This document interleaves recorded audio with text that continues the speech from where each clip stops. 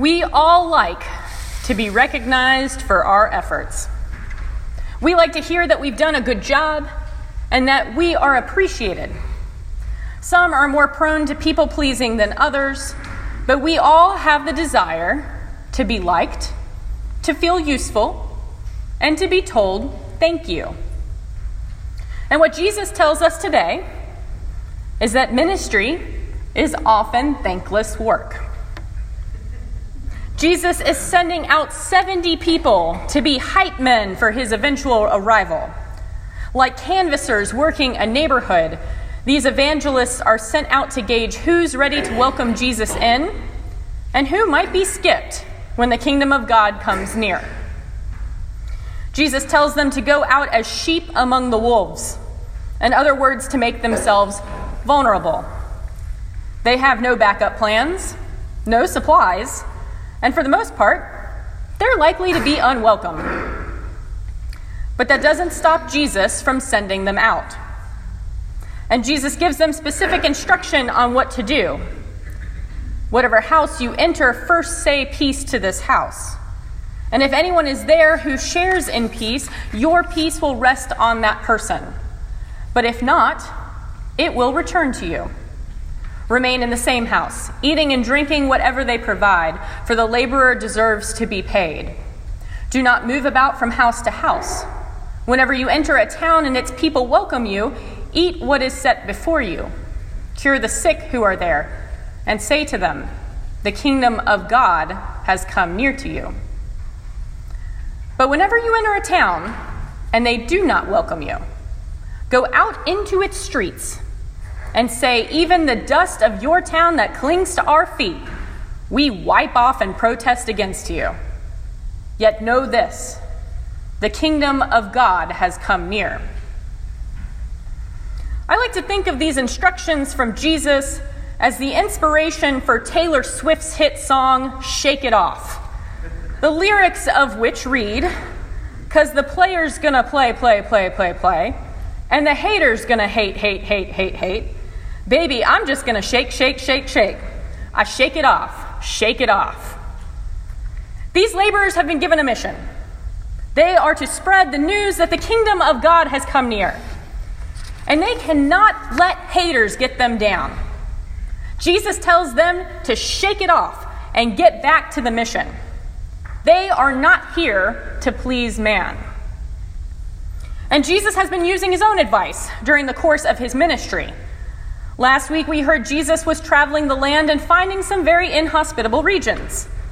When his disciples James and John saw a Samaritan town refuse to receive Jesus, they said, Lord, do you want us to command fire to come down from heaven and consume them?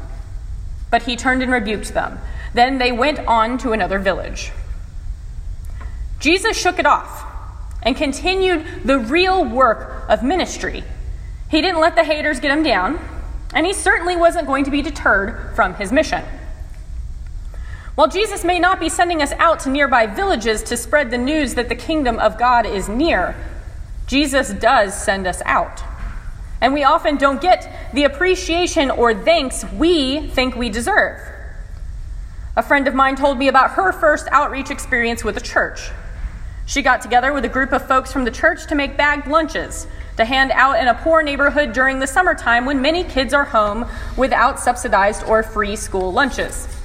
When school is not in session, many of them go hungry or only eat once or twice a day. So this church group made up many lunches, including sandwiches, chips, and some kind of fruit or vegetable to hand out. And while she doesn't remember much of that event as it was decades ago, she does remember when one lady unraveled the brown paper lunch bag, looked inside, and replied, "What? Is this it?" Ministry is a thankless job. Evangelism is a thankless job. Serving others is a thankless job. A majority of the ministries at this church are led and performed by volunteers who don't hear a thank you nearly enough. Most of the administration of the church is handled by volunteers or part-time staff who often get more grief than they do appreciation. It's part of the reason we give clergy time off for sabbatical, so they can recall their true mission rather than getting caught up in the discouragements of the day-to-day. While this work is so important, most of the time it's hard to see the tangible benefits, the real fruit of our labors. So no wonder the 70 get excited when they are able to do something tangible in the world, something they can see or hear or feel. As we hear in the gospel, the 70 returned with joy, saying, "Lord, in your name even the demons submit to us." The 70 returned joyful not because they added to the fold, but because they saw God truly working through them. And Jesus responds, "See, I have given you authority to tread on snakes and scorpions, and over all the power of the enemy, and nothing will hurt you. Nevertheless, do not rejoice at this, that the spirits submit to you, but rejoice that your names are written in heaven." We do not work for the glory of man. We should not boast in ourselves and our gifts, because these gifts are merely a means to an end.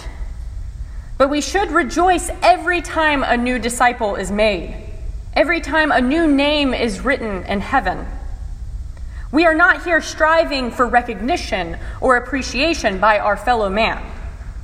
Rather, we are striving for the day when we arrive at the feet of our Lord and hear his voice say, "Well done, good and faithful servant."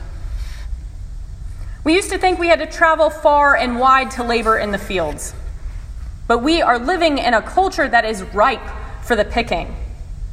The harvest is still plentiful, and the laborers are still few. We like to stay in our safe spaces. We like to tell ourselves we can just show up at church on Sunday mornings occasionally, check the box, guard our hearts, and fulfill all righteousness. But God is calling us out into the world. He is calling us out like sheep among the wolves. God has given us many gifts, and we're not supposed to sit around and be delighted in them. We are not called to be believers, but rather we are called to be disciples. We are called to be evangelists. We are called to tell everyone the kingdom of God has come near.